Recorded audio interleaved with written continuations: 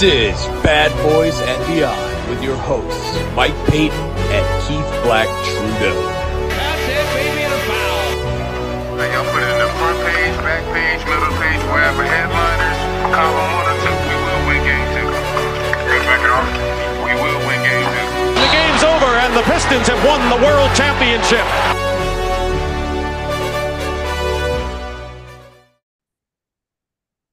But before we start, guys, I gotta take a real quick phone call here. Hello? Hey, Usher. No, listen, just give me a No, I second. just gotta put this one Usher, back. I gotta tell you something. I'm at James- the studio, man. James Edwards is on the show today. Man, quit playing with me. I'm not playing. James No, Edwards for is real, here. Don't play like that. I man. swear he's gonna pick Sean Livingston with the Clippers pick. He's here. Are you serious? I'm dead serious. How you know? Because he's sitting right here in front of me. Put that on everything. On everything, he's here. Damn. I know. I'm gonna call you back. Okay. I'm gonna call you back. I said okay. Every time I was in LA, I was with my ex. Every time you. That was good. That was good. Yeah, thanks, man. I appreciate it. Well, that song was really popular in 2004 when this draft was happening. So I chose that one. It was either that or Burn. I felt this one was going to be a lot more fun, so I went with this one. I think that was perfect. That was good. That's right. That was So welcome to Bad Boys and Beyond. I'm your host, Mike Payton. With me, as always, is Keith Black Trudeau. And if you didn't get it from the intro, we have our first return guest from the Bun and Cardigan, from the Athletic, Mr. James Edwards. Thanks for coming back, James. Hey, thank you for having me. I am honored. I'm honored to be on, but I'm also proud of myself for making my Sean Livingston fandom so known that you guys, when you got to the 04 draft, that I was able to be a repeat guest. So thank you very much for allowing me to do this. And it's going to pain me when I get that Clippers pick, what I'm going to have to do, but we'll get there when we get there. Since we're talking about Sean Livingston, you've been covering the NBA for what, 6 seasons now? 7? Yes, just finished 6. Have you had a chance to bump into Livingston at all? I've seen him in person many times. I always felt weird about approaching him about my fandom while on the clock. So no, I've never said anything to him, but I've seen him many times in person. Yeah. Okay. Fair enough. He's in the Warriors front office for people who aren't aware. No, I did not actually know that. Yeah, I didn't know that either. He's in their front office. All right. Well, this is a big draft here. As you mentioned, this was the one that got you into basketball. And this is a draft full of names. A lot of names in here. A lot of names that you're going to recognize. There are 8 high school players in this draft. 8 of them. Yes. And none of them look more like a high schooler than Dwight Howard does. That kid looked like he was 15 years old on draft day. He did. And Livingston did too. I mean, he had that big fro and no facial hair, and he just looked like a very young man. But Yes. I'm gonna hand it over to Keith to give us some more news and notes on this here draft. Yeah, so this is the 2004 NBA draft, coming off of a great Final Four where UConn of all teams won the national championship. Can you imagine that? Roughly 40% of this draft, 25 players in this draft were born outside the United States. It's a little extreme because 7 of them never actually played in the NBA, and we kind of saw them tamp down on this. I don't want to say it was a backlash because you still had foreign players going number 1 after this, just after this draft, but I think there was maybe let's settle it down a little bit on the foreign player craze. Also, the Minnesota Timberwolves. I believe this was the final draft that they were penalized for their Joe Smith dealings. There were actually only 29 picks in this draft. There should have been 30 with the new expansion Bobcats joining the fold, bringing it to the 30-team total that we have now.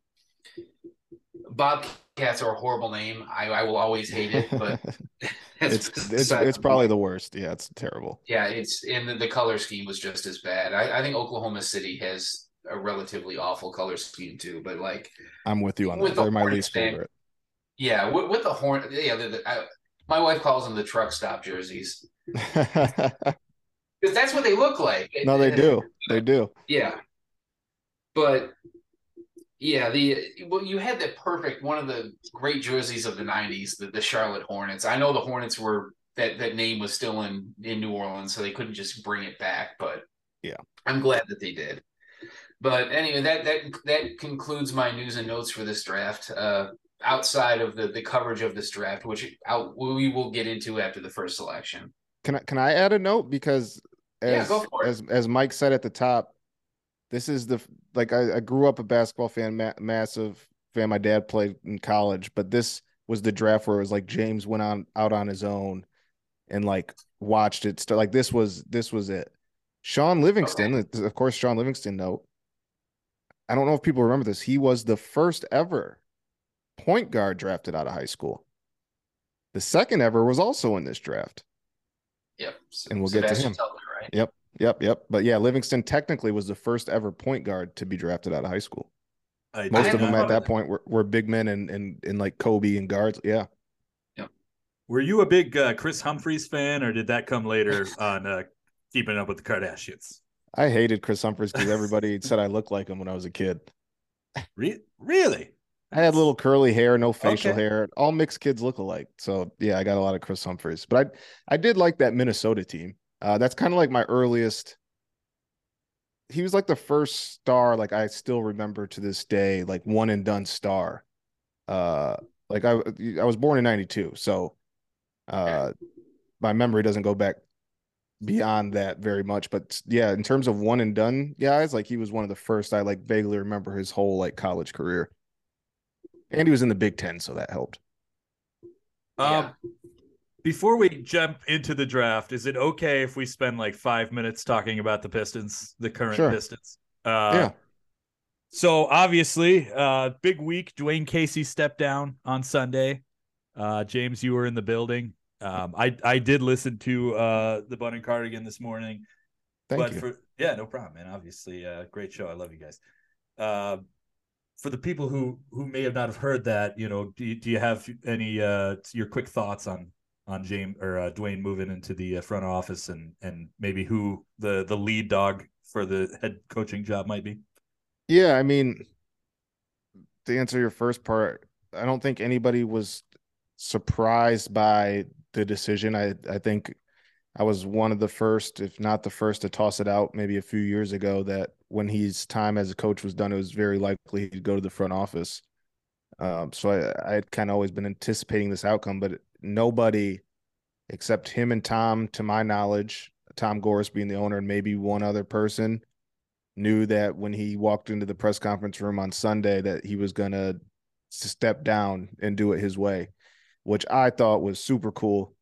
Especially in today's age, even as a reporter who I would have loved to be able to break that, but to see kind of the moment he had and based on how it ended in Toronto, the fact that he came here, and I said it on the podcast, I don't like to use the word soldier because I think that it lessens what his role here was, but the fact that the organization respects him so much without the wins being there, that they allowed him to do it on his own terms. They were able to keep a secret from other top decision makers in the organization.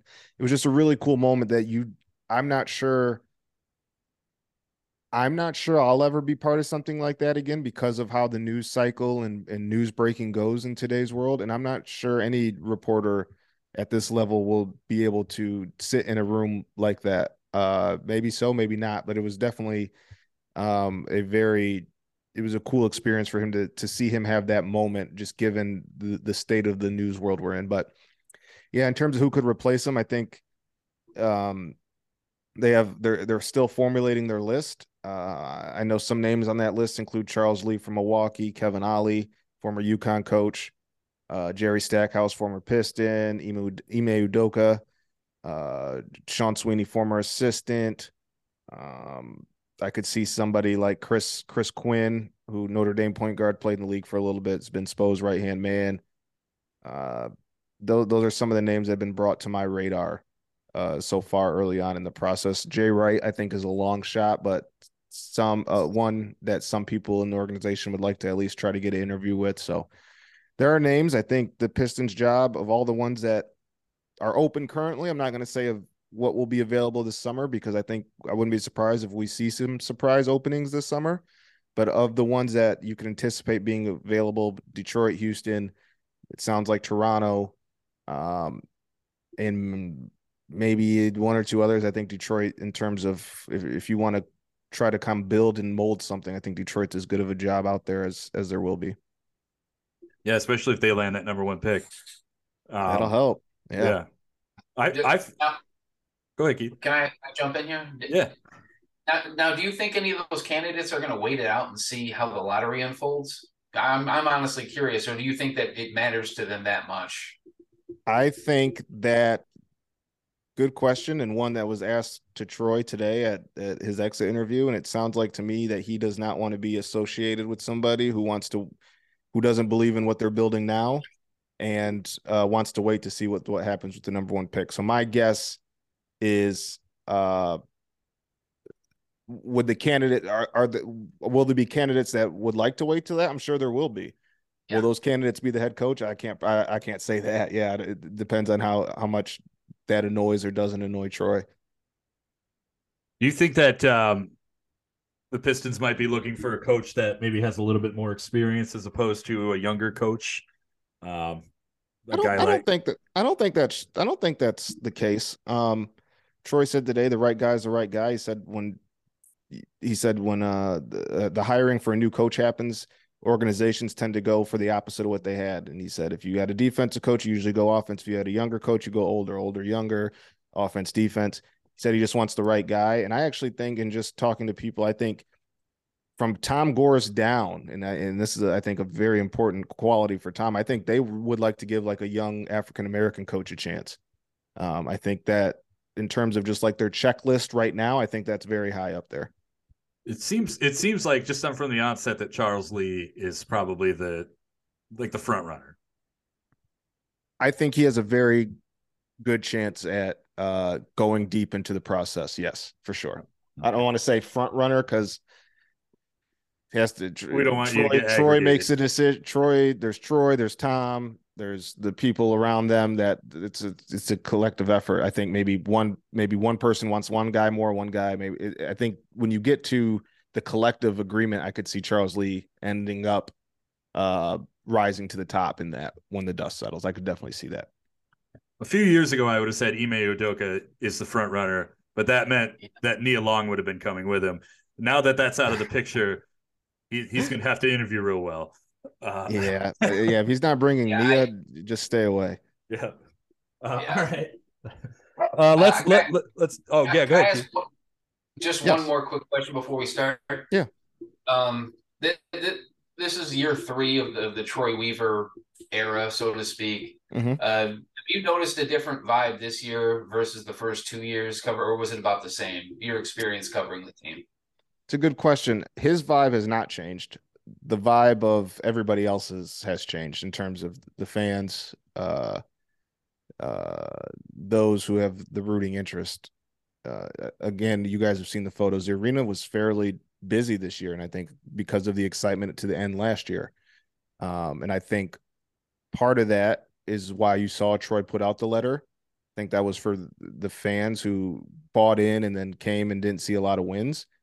I think, though, he trusts in the process. I think he has the support of the front of ownership to get this right. Like, they all understand that where they started was below ground zero. They are very well aware. Do they wish that Cade comes back next year and is immediately a top 20 player? Absolutely.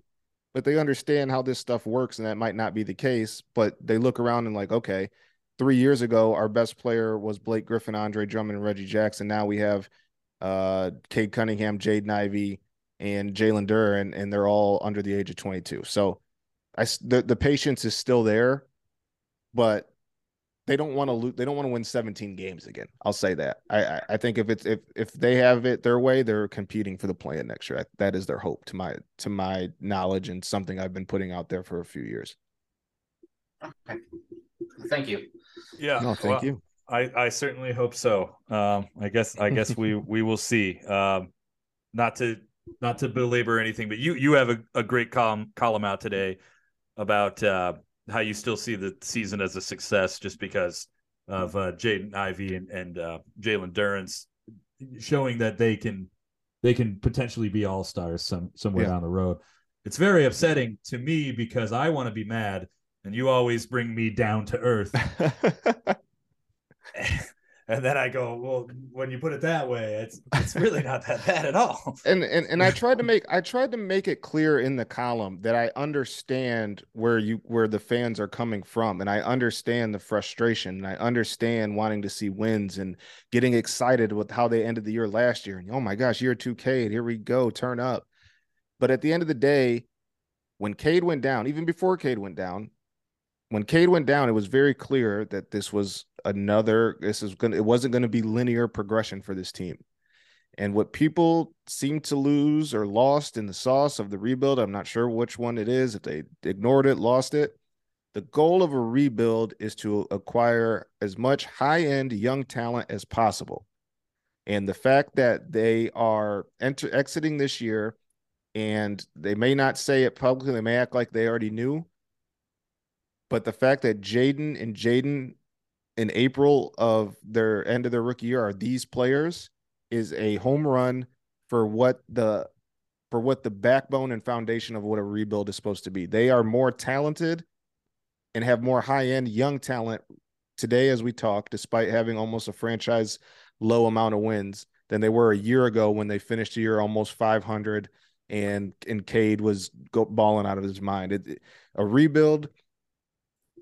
And I people tell me all the time, you're carrying their water. You can call me whatever you want.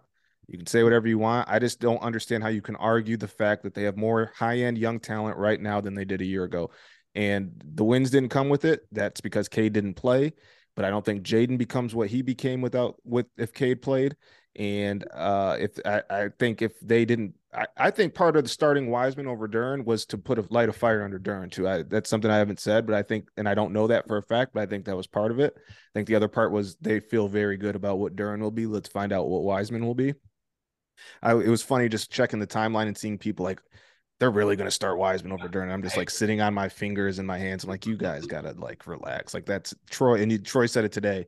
That's the one guy I won't put a ceiling on. He absolutely loves Jalen Duren. So I hope fans relax. I hope they saw that and relax. But I just, you can call me whatever you want. You could say I'm carrying water, whatever mean journalistic thing you want to throw at me. It's whatever, because I feel like I know that what the point of a rebuild is, and that the Pistons walked away for the first time in a long time with 3 guys who, if you told me 3 or 4 years from now are all-stars, I wouldn't be surprised. No, that's a good point. Yeah. Look, for me, and I think Dwayne Casey, he was the good soldier, like you said. He did his job. He shepherded this big rebuild. Now I think Troy Weaver, I don't want to say he's on the hot seat because I don't think he's done anything to warrant is he in trouble, right? But he's a scout for life. So, and we all knew that was his acumen coming in, that he was going to, he was likely going to find guys in the draft. He was going to scout. He was going to find young talent.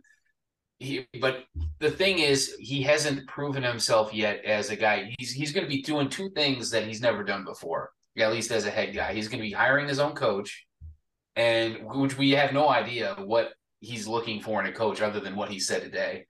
And he's got to start building a team that wins games. Like the individual improvement, I agree. You could look at this season from us as a success. Even it's the fewest wins they've had in my lifetime. And I think what disappointed me was this is by far not the least amount of talent they've had in my lifetime. They had more talent than that. Fair. And that's fine, but individual improvement alone is not going to make next season a success. He has to put pieces together and find the right parts that are going to gel around the core that he's acquired. And look, I don't think anyone's asking for more than I don't even need a plan, honestly. I want them. just like what people were saying about the Lions for years, I just want them to be playing games that matter in week 15, 16, 17. Yep. With the Detroit Pistons, I want them to be playing games that matter in April. Whether they make the play-in or not, I think that's the minimum of what everybody is looking for next season. I think that's totally fair, and I agree with you that Troy's next step is to show the team building facet of his job. He spent the last 3 years building up the asset pool, acquiring talent. Now it's time. And I still think that if Cade was healthy, we think about that differently. Yeah. But I agree with you that because he's not healthy, we don't know. And this is the summer to show, like, okay, we need to put together a team instead of what is it? A part of its sums, not a sum of its parts, whatever that quote is. That's what Gestalt. we need to see. Yeah, something like that. I believe the term is gestalt, I believe. There we go. I like that. I like that. Of its parts. German. All right, guys. Yeah, let's jump into the draft. We got to get James out of here. He has an Usher concert to go to tonight at 7:30. So, Lil Wayne's actually in town. Is that where you're going? You going Lil Wayne? No, I'm not going. I'm going out. I'm going to dinner with some friends to close off the year. But it was funny when Troy ended his press conference. He looked at me and said, "Lil Wayne's performing tonight." I'm like, "Why are you telling me this?" I'm like, "Am I going to see you there?" And he's like, "Yeah, you'll see me there." I'm like, "All right." You really think Troy Weaver's at the Lil Wayne concert tonight? No, he's not going. He was being funny. I don't know, man. He might be there. And I'll pop my head in. I'll pop my head in and get some photos or so. All right. Okay. So let's start it off with the number 1 pick. The Orlando Magic are on the clock. GM James Edwards is in his war room. What's he thinking? I mean, as much as I want to take Sean Livingston here, I have to be honest with myself. There's only 2 Hall of Famers. Well, hold on. How should I say this? There should be 2 Hall of Famers in this draft. And Dwight Howard went number 1, and Dwight Howard should be in the Hall of Fame. I think as time goes on, the other one, I think Andre Iguodala, I'm interested to see if he gets in. I don't know. If Dwight doesn't get in, he doesn't have the rings that Andre does, but I don't know. I'm curious about that. I think those 2 should be Hall of Famers though. Dwight Howard, I mean, one of the best defensive big men there was, one of the best rim running big men there was, helped really, along with Stan Van Gundy, was the centerpiece of the 1 in 4 out at the peak in Orlando. I mean, Orlando absolutely nailed this pick. I think Dwight, as time goes on and you look at the end of his career and you remember the end of his career and what he's doing now, it's sad how he's talked about, because at his peak, I would maybe say up until now, when we see the Joel and the Jokic's of the world, and maybe it's just Joel, we still haven't seen a center in recent basketball as good as peak Dwight. Yeah, Dwight Howard, I think, should have been named to the All-75 team. I don't think it's a crime that he was left off, but I think he should have made it, if only for the fact that he holds up this entire draft class by himself. Yeah, he does. When you talk about the weak drafts of all time, no one ever mentions 2004, and that's because you see Dwight Howard number 1 and you just skim past it. Like, oh, that's the Dwight Howard draft. Right. Yeah, and as I recall, you said that this was the first draft that you really tuned in and paid attention to. That I watched top to finish, start to finish. Okay. Yeah. I know you were still young then, but I remember this very well. Do you remember the narrative around this first pick? I really don't. No. Okay. ESPN just butchered Dwight Howard for about 5 minutes. Like this was all right to set the stage. This was on the heels of Kwame Brown and Eddie Curry and Tyson Chandler and teams picking these high school bigs that don't pan out right away. Right. And oh God, the ESPN just went all in. Like they had on Dick Vitale, and Dick Vitale, of course, he's going to crap on any pick that's not a college senior. But it wasn't just him. It was like there were some quotes. It was just I even wrote some. Dick Vitale called it what did he say? He called Emeka Okafor a no-brainer first pick. Okay. He said he's going to be great for 10 years. Stephen A. Smith, not one to miss a trend. He called it hoping versus knowing. Like you're hoping Dwight Howard will be what Emeka Okafor is. And Jay Billis, he said Orlando years down the road is going to regret not taking Emeka Okafor over Dwight Howard. Like every single person on that ESPN panel, like I think Orlando, I forget who their GM was. I think he deserves a lot of credit for making this pick because this was a very unpopular number 1 pick. Yeah, that's a good point. I agree. I don't remember that. I haven't went back and do they have the draft on YouTube? I actually looked for it. I saw I have it myself as a recording. I did a quick search for it on YouTube today, but it was a Canadian broadcast. It was like an S Sport, I think something. It wasn't the same. It wasn't an ESPN broadcast. I may need you if it's easy for you. If it's easy for you, I may need you to send me that. I would love to watch this. Yeah, I could. All right, absolutely. All right, we'll talk. All right, yeah, so he's got an entire vault full of stuff, man. I know. I've picked from it a few times. Yeah, there's some stuff. We're gonna. I've been meaning to actually ask you about. Yeah. Yeah, sure. I have no problem with that. All right, so the number 2 pick, making their return to the NBA is Charlotte in the aforementioned very ugly Bobcats clothing. On behalf of the LA Clippers, people forget the LA Clippers originally had this number 2 pick, and they traded down to number 4 in exchange for a 2nd-round pick, and so that the Bobcats would take Peja Drobniak off their hands in the expansion draft. That's really all it took for them.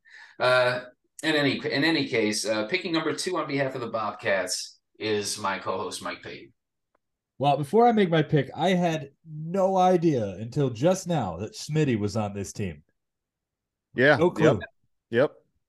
Just one. That was his last stop, I believe. It was. No, he went somewhere right after this for one season.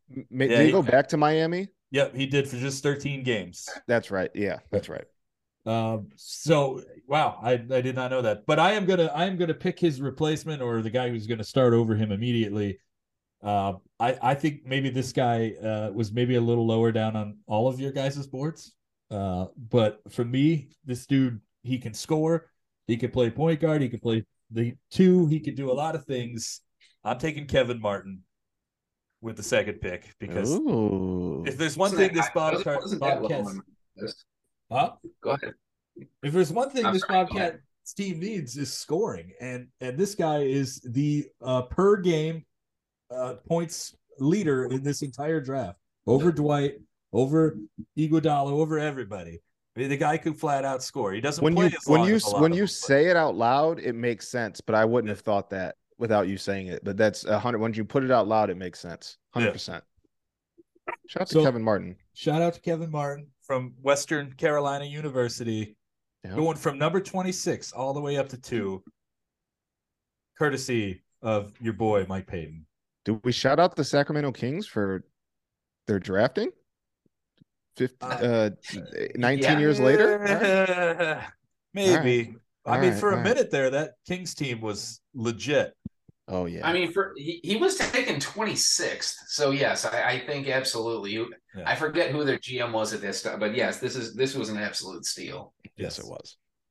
Yeah. I want to say one thing. Part of the reason that he has the highest scoring average in this class is because his career ended rather abruptly, like around 30. Like he didn't have time to go through the 8th, 9th, 10th man circuit like everybody else. But that's not to take anything away from him. He was a borderline all-star for a few years where he was averaging 20 points a game, 23 points a game at a time that really actually meant something. I think a lot of people remember his weird like corkscrew jump. He was arguably the best shooter in this entire class, as well as the top scorer. He didn't do a whole lot else, but when you can put points on the board at the percentages he was doing it, I can't argue with him at number 2 at all. He wasn't second on my board, but he was close. The actual number 2 player on my board is going to go off very quickly. Out of the University of Arizona, the Chicago Bulls select Andre Iguodala. And I think he fits in tremendously, especially with a Bulls team. And look, the baby Bulls are probably not going to wind up as they were because 2 of those guys are in this draft pool. So take that with a grain of salt. But the one thing the Bulls never really had was that that playmaking perimeter player. I know they had Ben Gordon, but he was a one-dimensional shooter. I don't know how high their ceiling goes or how much higher their ceiling is with Andre Iguodala. I just know he's a better player than anybody that they had on that team. Very athletic. He's still playing today. Just one of the all-time. I call him a borderline Hall of Fame role player, which is kind of what he is. Yes. I don't think he was ever going to be the best player in a team that got out of the first round of the playoffs, and I don't think there's anything wrong with that. He does so many things really well. He's just never great at any one thing. And man, he's had such a great career. I mean, the guy has a Finals MVP that no one's ever going to remember, but he deserved it. Everyone except Steph will forget. And people that don't like Steph because they that too. Yeah. Steph, look, I don't know. People that don't like Steph, I don't know who they support. I just know there's a lot of weird people on Twitter. What can I say? All right, going back around, the most anticipated pick of this draft, the LA Clippers on behalf of the Charlotte Bobcats. The LA Clippers are about to engage on a bit of a renaissance. Well, they were never that good to begin with. So I'm not sure that I don't think renaissance is the correct term, but this is the first really good period in Clippers history. They've already got Elton Brand. They're going to get Sam Cassell. They've got Chris Kaman, James Edwards III. Who exactly do you think from this draft pool would be the best complement to that team? All right, so I was going to ask you, if I recall, we're not doing best player available, right? You want me to factor in the need for that team at that time? Yes, I want you to think like a general manager that you have the benefit of hindsight. Yeah. That you know what all of these guys are going to be down the road and make the best pick for that team. This is tough because Livingston is very much in the conversation here. He had, after the injuries, he started his career very promising, the injuries, and then he ended his career as one of the elite role players in this league. The Clippers, like you mentioned, Keith, had Sam Cassell, who was getting older still, and they needed a young guard. But with that said, I think the right choice here for the Clippers at that time would have probably been J.R. Smith. Ooh. A young two guard who we all wondered what the hell this guy was going to be. And we look up and he's played a long, long time on some good teams. He's a bucket. We all know that. And I think people forget how athletic he was those first few years. He was jumping out of the gym. He was raw piece of clay, but like you could see it. And I think J.R. Smith on this team, you put him next to Cassell, you put him next to Maggette, you put him next to Brand and Kaman. This team didn't have a great two guard at the time, if I recall. And I think J.R. Smith, while it might have been tough at the start if they had kept him, and he is what he is. He's a solid bucket getter that I think would have complemented this team well. So I really like that. Yeah. I'm trying to remember if they had Coutinho Mobley to this point. No, they got him. They got him a year after this. A year after, that's right. Yes. Okay, so he does have a chance to grab a hold of that starting spot. But as I recall, he kind of did struggle a little bit early. I think. Yes. Did New Orleans take him to begin with? Yeah, and he was in New Orleans with Chris Paul. Yeah, I mean, it didn't take him too long to get a foothold in the NBA. I'm trying to figure out who was their starting two guard. It was probably Maggette, right? It would have had to have been Maggette. Well, they had a smorgasbord of or Kittles. Kittles maybe is there Quentin too. Ross. Quentin Ross, yeah. I'm seeing Kerry Kittles on here, but no, Quentin Ross started 78 games. Yeah. Sweet Jesus. I was going to say it was either Quentin Ross or Kerry Kittles, but I just remember wishing Sean Livingston started over Quentin Ross when I was a kid. No Sam Cassell, though. They're a year away from their playoff push. But yeah, no, I totally get this is I want to say this is like them getting Jamal Crawford a little bit early. Yes. Even though they aren't quite the same type of athlete. Like J.R. Smith's way more athletic than Jamal Crawford was. But I think the role would be similar, right? The instant offense off the bench guy. 100%. Yeah, no, I think if everything else breaks like it does for the Clippers, and you have Sam Cassell, J.R. Smith, Chris Kaman, Elton Brand, that team nearly made the conference finals. And honestly, it was like Don't this remind me. close that they didn't. I mean, it was like they were a hair away from making an NBA Finals run. That's how good the Clippers were in the mid 2000s. Yep. And honestly, yeah, J.R. Smith might actually push them over the edge if he develops quicker. So yeah, I'm actually loving that pick. Thank you. All right, the Washington Wizards with the 5th pick. They're now free of Michael Jordan. They're not quite free of Kwame Brown yet. Mike Payton, who are we selecting with the 5th pick? Actually, yeah, you are up at the 5th pick. Yeah, well, this pick gets traded to the Mavericks. Oh shoot, you're right. Yep. So I'm thinking about it in that. My whole speech here is for the Mavericks. So it was a draft day trade. You're 100% right. I goofed on that. I didn't put that on my notes. So this team is going to the NBA Finals next year, and one of the big issues that this team has is that they have to find a way to stop Shaq. Now, granted, he's not the Shaq that he was a few years ago, but he's still Shaq. And they put Eric Dampier out there, who is a fine defensive center, but like it's just not going to work. So I'm going to pick them a little bit better of a center. I'm going to take Al Jefferson with this pick. Great pick. And I still think Shaq will, have his way with him a little bit, but I think that Jefferson's going to put up a lot better fight than Eric Dampier, and Jefferson's also going to put some buckets in too on top of it. There's so many people who are going to listen to this pod that just don't understand how good peak Al Jefferson was. Oh, he was great. Just a bucket. Just a bucket. I think he made an All-NBA team, if I'm not mistaken. He did not. He did not. No, I don't think he didn't. He came close, did not. he? No. Wait, let me look this up. In 2000, Basketball Reference says he did. Where? Yeah, I thought he did. They? I don't see it. Yeah. At the top above the jerseys. Oh, okay. Yep. You're right. 2014 All-NBA. Yep. It was 14? Yeah, it should have been 09 when he had 23 points and 11 rebounds a game. Hold on. Al Jefferson made a All-NBA that late? I wouldn't have thought 14. Sheesh. Yeah, that's kind of late. That is really late. And that's not even that great of a season. It must have been a down year for centers. Yeah. That's a great pick, though. Thank you. Yeah. Out of curiosity, how many points do you think Shaquille O'Neal averaged in the 2006 NBA Finals? It's not as good as anybody thinks it is, but it's still pretty deep. It's probably like 17 or 18 points a game, something like that.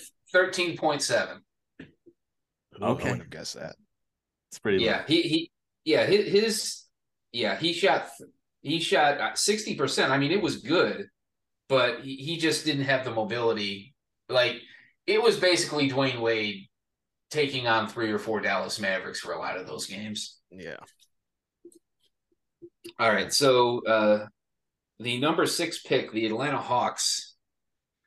And yeah, this pick seems pretty easy to me. Look, even though this guy didn't have a very long career, he had a very effective career right away. Out of Duke, the Hawks select Luol Deng. Good pick. And I know he's gone down in history as being the guy that stole a bunch of money from the Lakers when they signed him to that massive contract, and he wasn't nearly healthy enough to be that guy anymore. But man, how good was he in Chicago? He was a really, really, really good. He was never an all-star, but he was like on the cusp for a number of years. He could be relied on 16, 17, 18 points a game. Mm-hmm. Very, very reliable player, could defend, really long arms, great mid-range game. Like, if you didn't already have a superstar small forward on your team, like Luol Deng would fit in anywhere. I absolutely love Luol Deng's game. I think it's kind of sad. Like, there's a lot of guys in this draft pool that will go on down the line, but they had kind of tragic twists to their careers, and Luol Deng was kind of one of them. But yeah, even if he doesn't last past the age of 30, I still think it's very well worth a top 6 pick, especially with the Hawks, and they're going to be gunning for the playoffs pretty soon. So I think he would contribute really well with them. Great pick. Thank you. Now, I pick for, yes, the Suns traded 7 Yeah, to Chicago. yes, you're picking for the Bulls, but you're picking on behalf of the Suns you're picking for the Suns, but you're picking on behalf of the Bulls since the Suns basically sold this pick to the Bulls. So if I recall at this time, this is just tragic Bulls. This is Eddie Curry. Jalen Rose might have just left. Like, this is gross Chicago Bulls. Kirk Heinrich is their franchise point guard they got the year before. I think here you go with the best player, and also I think it also fills a need, and Pistons fans cover your ears. I think the pick here is Josh Smith. Oh boy. I think you look at their front court at the time. I don't even remember who it was. But it's certain, like, that team was just bad. Like, they needed best player available at that time, and they needed to get more athletic. And I know Pistons fans remember unathletic Josh Smith, but Josh Smith, Atlanta Hawks Josh Smith, was as athletic as it got. And I think given that time, for what Josh was early in his career, I think that would have been a nice little starting point for the Chicago Bulls. Yeah, never the most efficient player, but but people forget he was so athletic in his early 20s that it didn't really matter how inefficient his shooting was. He could just jump over people and block shots and dunk on people. Josh Smith, and people are going to cringe when I say this, one of the most exciting players in the league for a number of years. Yep. It's just the Pistons didn't get the guy that they thought that they were getting. Do you remember? And I haven't confirmed this, but I'm pretty sure it was Josh Smith's first start. I think was against the Pistons, and they had him matched up at the 2 with Rip Hamilton, and I think he blocked Rip Hamilton's first 3 shots. I vaguely remember that. Now that you say that, I vaguely remember that. Yeah, I don't know. Maybe that came up recently. I was talking to somebody, but I vaguely remember that. That's funny. Yes. Like, he clearly didn't know what he was doing out on the court because he was an 18-year-old kid. Right. But he was just so big and so athletic that just just see that guy, just chase him around and don't let him shoot. And he was still able to do that effectively. And I think I can't remember if that was the game where the Hawks came into Detroit and just embarrassed the Pistons. I'm pretty sure it was. Yeah, that sounds right. Like 25 points. Yes. It's random. Yeah. Yeah, that was my introduction to Josh Smith, who, by the way, the pick that Atlanta used on him was the pick that Detroit traded them for Rasheed Wallace. That's right. Good call. Yeah. So he was always kind of linked with the Pistons in my mind. All right, the number 8 pick, the Toronto Raptors, who already have Chris Bosh in the fold. So you're off to a pretty good start, Mike Payton. Who do you want to team him up with out of this draft class? Well, this team needs a point guard because right now they are doing this patchwork thing with Skip to My Lou, Omar Cook, and somebody named Milt Palacio. Milt Palacio. Holy shit. I haven't heard that name since 04. Good old Milt Palacio played actually a lot longer than I thought old Milt was going to play. He was a career back. I'm going to take the guy I think is the best point guard on in this draft left, at least. Maybe in total, because this is a pretty weak point guard draft. I'm going to take Pistons legend Jameer Nelson. Good pick. to head things up in Toronto. I think it'll be really interesting. A backcourt of him and Vince Carter. Vince is going to be gone soon, but Jalen Rose is on this team, plus Chris Bosh. It's a fun little team. See what they can do. Yeah, a few years away from Kobe giving him 81. That's right. Yeah. Jalen's best years were long behind him at this point. But yeah, the Raptors were a really, really fun team with Chris Bosh for at least most of the 2000s. They weren't very good. They only made playoffs, I think, one time, and they got squashed in the first round. But yeah, Jameer Nelson was a legit all-star teaming up with Dwight Howard. So I'm actually curious to know how he would have teamed with Chris Bosh, because that would have been a hell of a pick and pop combo. Yeah. Like he did a lot of pick and rolls with Dwight. With Bosch, it would be. I mean, they could pick and choose your poison, pick and pop or pick and roll. Mm-hmm. Uh, Jameer was actually a name, and Mike and I discussed this before the show. But Jameer Nelson, I knew of Jameer Nelson way before the draft because he was a college guy. And if you recall, in the 2004 NCAA tournament, St. Joseph's of all teams was a #1 seed. Him They and were Delonte. 30-2 they're 30-2 that year with Jameer Nelson and Delonte West. So I knew both of those guys very, very well. Actually, Right. funny enough, I would say that's the same for me. Jameer and Delonte were probably at 12 years old were the only ones I was like, and Ben in a Mecca, but that's when you're young, you watch college basketball, but Right. very much knew who they were. They were big deals. Like they were magazine covers. It was a big deal, Yeah. Jameer and Delonte at that time. Yeah. Yeah. It was weird. Like of all the college players, other than the UConn guys, you probably knew the St. Joseph's guys better than anybody. Yeah, agreed. All right. So the #9 pick in this draft, which falls to me, the Philadelphia 76ers coming off their first lottery season in a while with Allen Iverson. They're trying to get back into the playoffs, trying to make one more run at it with AI. It's not going to work out, at least not with the guys that they had. Is there anybody on this board that can maybe change that narrative? Oof. Yeah. This is a tough one. Like, there's a couple of guys that could maybe do it, but the problem is with AI, and you know this as well as anybody, you need a very specific type of player to play with him.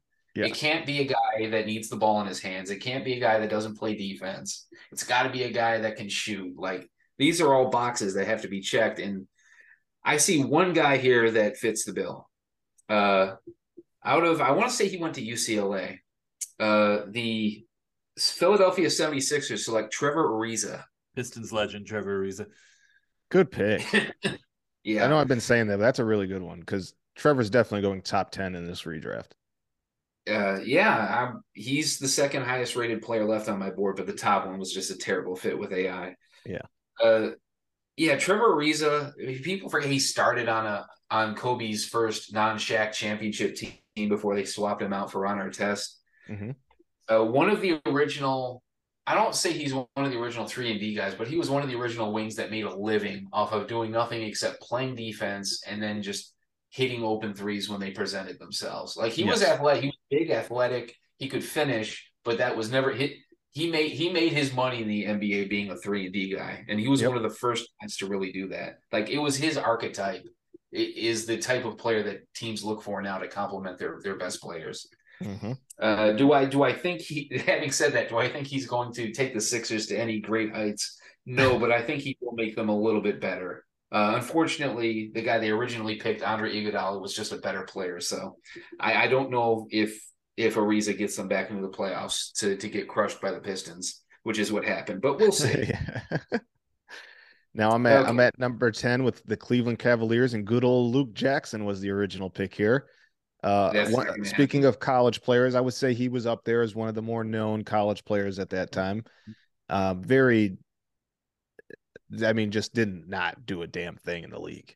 Just did not work out for him. I just don't know how else to say it. At this point, they have LeBron James. They don't have Zadrunas yet, do they? He's there. They've had Zadrunas since 1997. Oh yeah, duh. But they're not. They're still. They missed the playoffs LeBron's first year. They obviously end up making the playoffs here, with no help of Luke Jackson. No, they missed the playoffs again. LeBron's first 2 years, they missed the playoffs. His first 2 years, okay. This is year 2 for LeBron. Who's the point guard? Is it Al McGinnis? Jeff McGinnis? Jeff McGinnis? I think. Oh, I know he was on the team. I can't remember if he was the starter. Okay. I think he was. I can double check that for you, but I think you're right. So kind of similar to what you were saying with AI, you're building around LeBron. We know what kind of players you need around LeBron. Even if he was a little bit different there, he was more of he was still the LeBron we know today, but he was more assertive in terms of getting his bucket. Not that he's not now, but I think you guys know what I'm saying. Like, this was young Yeah. LeBron. Like, this is my shit. Or my stuff, sorry. So this might be the biggest reach so far, Okay. but this guy ended up helping Kobe win a title. Can shoot, can play some combo guard. Sasha Vujacic. Oof. Wow. Whoa. Maybe a reach. He's on my board. He's legitimately on my board. He's not on my board. I probably should have went Devin Harris, but Sasha Vujacic, I think, is a guy. The youngins might not remember that Sasha. He might have even started on those Laker teams. Yeah. But he was a focal point of the second unit. Had some big moments for the Lakers during that time. He can space the floor. He could play either combo. He could play either spot. I think he was like sneakily, like, wasn't he like 6'7"? Wasn't he tall? Yeah. Yeah, like he was a big guard. Yeah, he was a legit 6'7". Yeah. Yeah. That's why Phil Jackson loved him. He loved his big guards. He did. And there was a season he played not a ton of minutes, but you felt his presence in his minutes. I just feel like, I don't know, this draft is so bad, and I wish I agree with you on that. Yeah, like I wish I would have said Livingston had a better career than Sasha Vujacic. But if we're building around LeBron, I think Vujacic at least helps and probably gets on the floor. The guy, there's years he averaged close to 10 points a game once. He's usually hovering around 5, 6. Shot well from 3, shot on high volume. He just was effective in the minutes he got in terms of taking advantage of his shot. So, he played 82 games, 73 games, 72 games, 80 games, 67 games during those Lakers runs. He's at least a rotation player, more so than Luke Jackson. I agree. He is. So I was probably the first bad pick we've done, but I also you're good. I will show you his name if you want. He is legitimately on my board. So, was he on my board in the top 10? No, but he was legitimately on my board. Like, I considered him in this draft pool. All right. Well, I don't feel that's crazy. All right. So, number 11, the Golden State Warriors, I believe, are up. They are just the Warriors were mad. People today will not believe how bad the Warriors were for a period of 20 years, from the 90s and the 2000s. They were just so inept. They could not get out of the way. They were the team that every other team laughed at, believe it or not. Because even if they Donald Foyle. Yeah, even when they drafted talent, they couldn't figure out how to build a winning team. No. All right, so Mike, you are drafting on behalf of the Golden State Warriors. Not quite the We Believe Warriors yet. They're still in the basement. Who do you think can possibly speed up this process? Oh, they're gonna believe after this pick. I believe it because I just pulled off this amazing thing in my mind. So before James joined us, when we were off the air, Keith and I were talking about Josh Childress.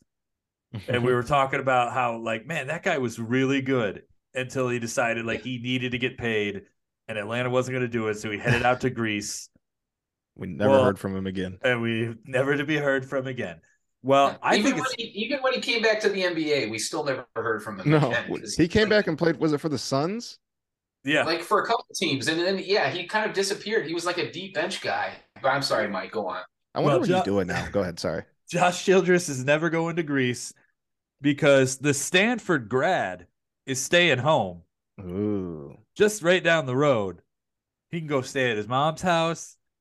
If that's where they're from, I'm not sure. If they're from there, then yes, he can go stay at his mom's house. She can help him with all the stuff, laundry, whatever. Maybe get a better agent. I don't know. And he's going to stay in Golden State, and it's going to be a success. There you go. Josh Childress, Stanford grad, staying in the Bay with the Golden State Warriors. I like it. Yeah, I love Josh Childress's game. Like he was never going to be a star, but he was just so much fun to watch. He was great motor, not the prettiest jumper, but it went in. Played pretty good Yeah. defense, good finisher. Like there was nothing that he really did poorly.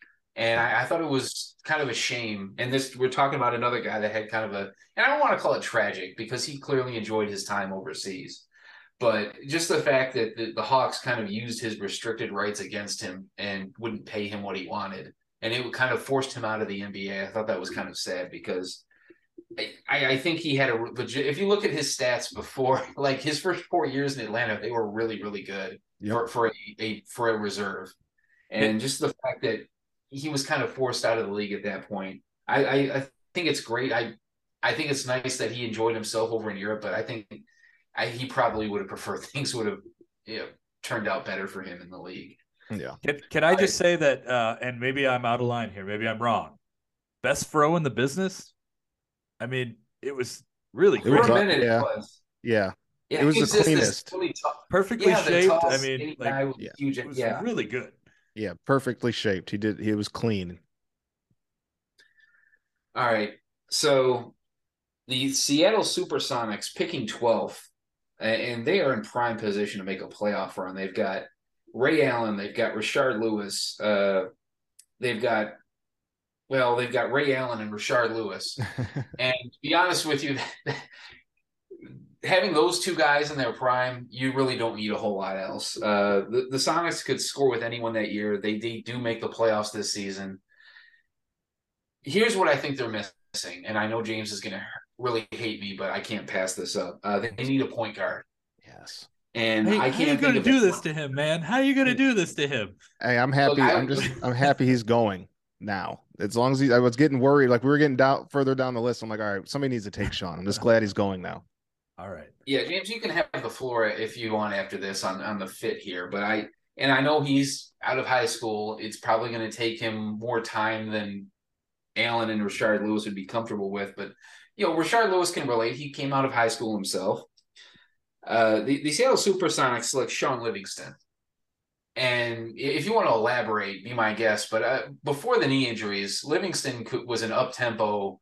Like people were considering him maybe like a future star in the league Mhm. because, yeah, 6'8", he could handle the ball. He could really pass the ball. The shooting was a work in progress. Thank goodness for him that he perfected that mid range game at the end of his career because the knee injuries had kind of sapped his quickness. But yeah, one of the worst on-court injuries I've ever seen in my life was that Clippers where his leg just it went two different directions. And look, maybe on a different team, maybe that doesn't happen. Maybe just changing the circumstances might because it was a freak injury. It's not like playing for the Clippers influenced that. No, you're right.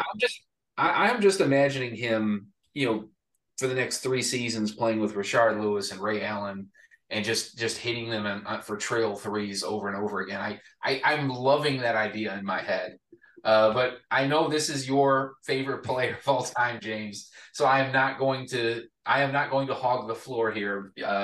Be my guest. No, I won't take too much time because I don't want to tear up. But everything you said was right on the dot. I mean, I think Sean was a work in progress, but he came into the NBA and immediately gave solid minutes. He didn't give a ton, but when he played, it was solid. You weren't looking to him to score. He was a setup man.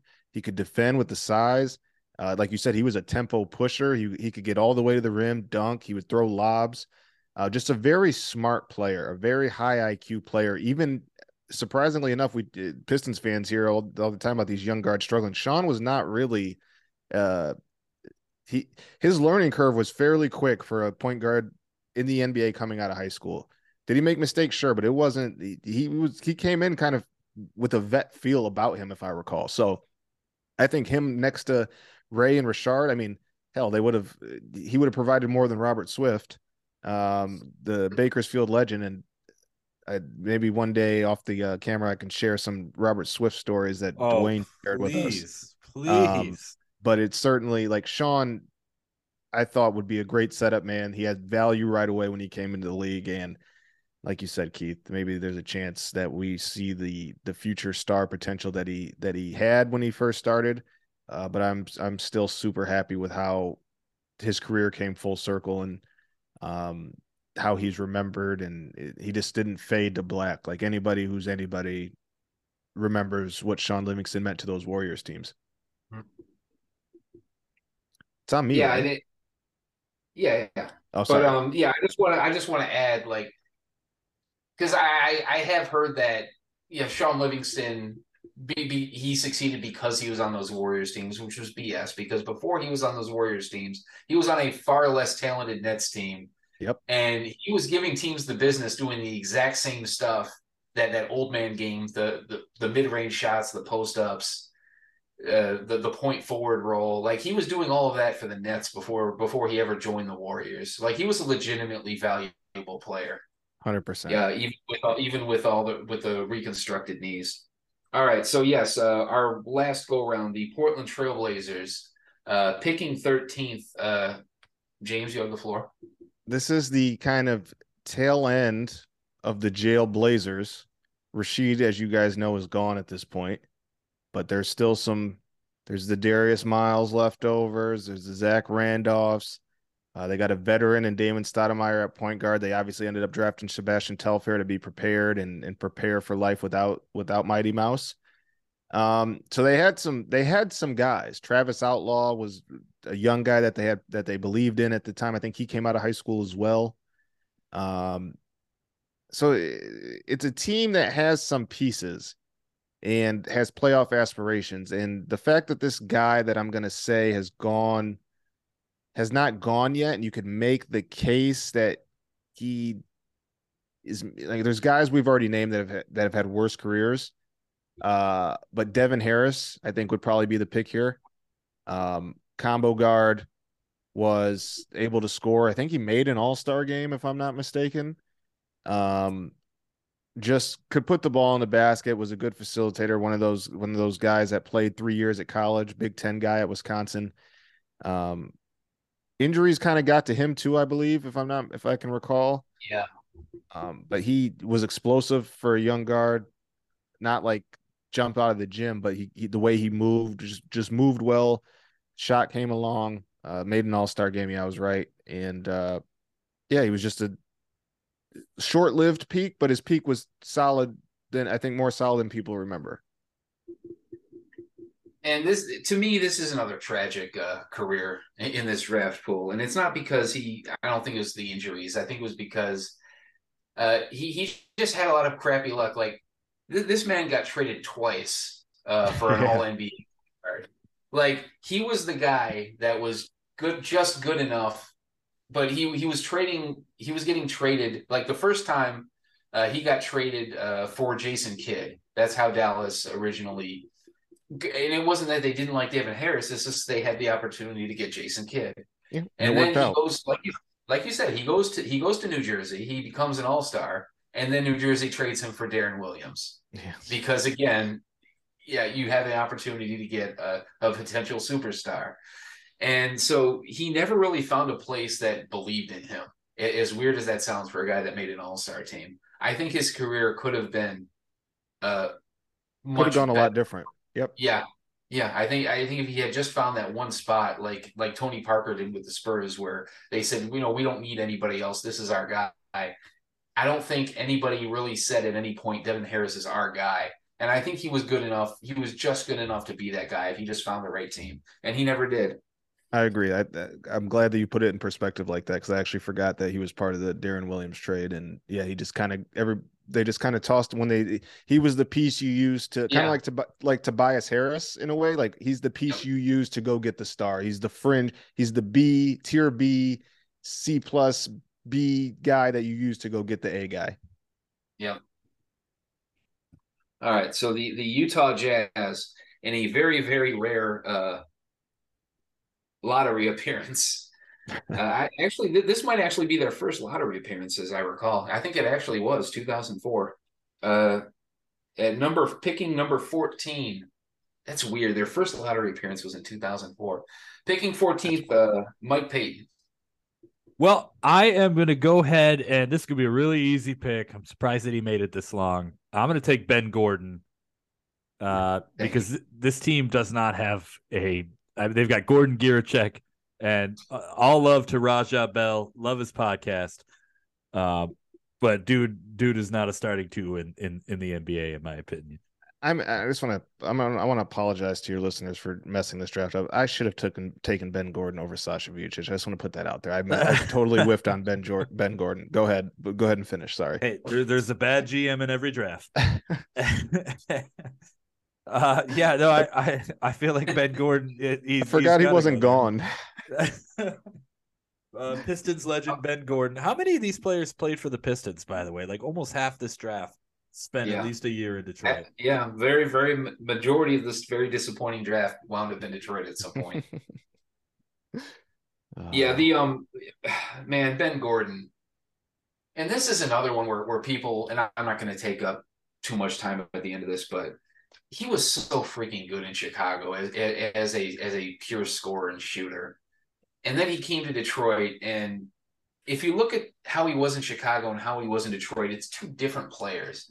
Mm-hmm. And yeah, I know he had some personal issues and some mental health issues later on, but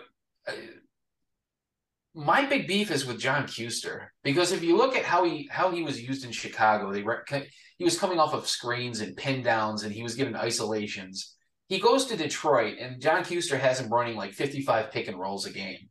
Yeah. Like that was never his. He is not a point guard. He's not a pick and roll guy. Like he was the guy that you give and say, "Go get us a bucket."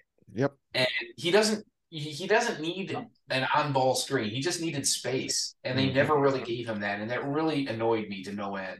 Like I know they were in this uncomfortable fit with he and Rip Hamilton at the same time, and I guess one of them had to be on the ball. But I would have rather had Rip on the ball, because Rip is a good like pick and roll guard, at least a decent one. Like Ben Gordon. Here's how every game would go. He would have the ball 25 feet from the hoop. Jason Maxiel or 45-year-old Ben Wallace would come and set a screen. Both guys would trap him. He would give the ball up, and he'd never get it back again. It was just all right. My rant is now over. It was gross. I just want to point out that yes, Ben Gordon massively underachieved in Detroit, but he was also massively misused. I agree. All right, so. The final pick in this draft before we do our ceremonial pick, the Boston Celtics, they are just riding the mediocre train until they can get Kevin Garnett and Ray Allen in 3 years from now. You know, I'll tell you what, there's a couple of really good players that are left on this board. I was surprised, by the amount of depth for a draft that I've been crapping on for the last 45 minutes. All right, so yeah, there are a couple of guys that are clearly better than the rest of this draft pool. You know what? I'm if it ain't broke, don't fix it. I'm gonna draft Tony Allen. Damn that's good. Yeah. I know he would have been a great Piston. That's what I was hoping for.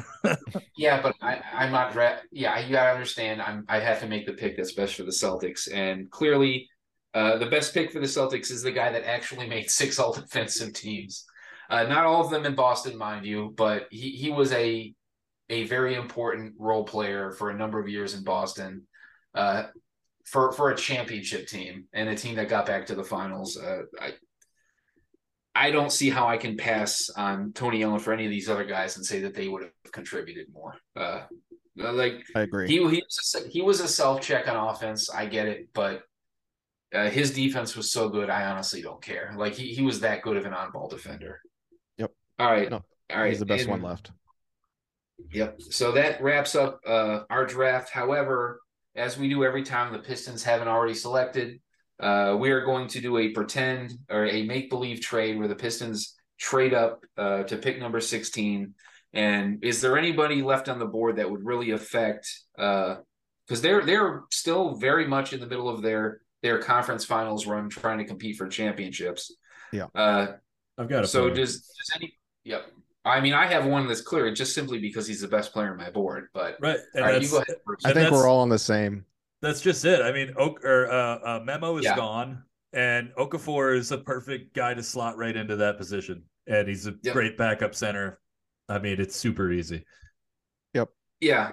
Yep. And yeah, he had a short career, but these Pistons teams only have what 4 good years left. So He yeah, could and have when gave Ben them Wallace, solid backup minutes comfortably and been fine. yep, yep, and when Ben Wallace leaves in 2 years, he's ready to step in and fill that void, and none of us get subjected to Nazi Mohammed. All right, so That's I, that. I actually yeah, saw that's him the other day. Nazi? I think Really? in Oklahoma City, he might be in their front office. really. He was in OK. He ended it. Let me check that because I'm pretty sure that's who I saw. Hold on. No, that I think that's pretty neat. Yeah, I didn't. Sorry, I just want to like clarify that certainly was. He is. Yes, He's a scout. he's the general manager. Yeah, for the Oklahoma City Blue and a scout for the Thunder. Yeah, he was at the game. Oh, that is cool. Yeah, I honestly didn't know that. Good for him. get that money, Yeah, Nazi. I don't hate Nazi Mohammed. I didn't like the contract they gave him. Oh, Nazi Mohammed's understandable. fine. He just was not a good fit on that team. No, I mean, if we're being honest, he just wasn't. He wasn't very good either. He had some moments in Atlanta, San Antonio. San Antonio. He's okay, but Yeah. like he is what he is. Yeah. Yeah. All right. Well, James, thank you again for coming. I'm sure we're going to ask you to come on at some point again in the future. Please, anytime. Please use this time to shill some stuff. Please use this time on my program to put your stuff over. Please plug everything, man. Everybody, if you don't know who James is, you got to know. Yeah, I'm on Twitter, JL Edwards, I cover the Pistons for The Athletic. There's a multitude of stories out right now. If you want to read Troy Weaver's the best questions and answers from his season-ending press conference, that's up right now. As we mentioned at the top of the show, I wrote a column about how Jaden Ivey and Jalen Duren's rookie seasons made this losing season for the Pistons worth it, quote unquote. I have a piece up about if you're into the wild world of autograph collecting. I did a story about a week and a half ago about the guys and gals who hunt out where the team stays and the airports they're at to get autographs that I thought was pretty good. Very good read. Yeah, just check my timeline and there's a bunch of stories. I think you can get a subscription now for like $2 a month. So now's the time to jump on it before the off season gets even crazier. And thank you guys for having me as always. Always good chatting with you guys. And anytime you need me, I'm here. Awesome. Yes. Do subscribe to The Athletic for James' work, man. Big fan. I'm a big fan of you. Thank you guys. So yeah, thanks for coming, and we will see you guys next time. Next week we will be covering the best and worst of the Pistons first round series in honor of the playoffs getting going. So hang on for that one. That's going to be a lot of fun. We'll see you then.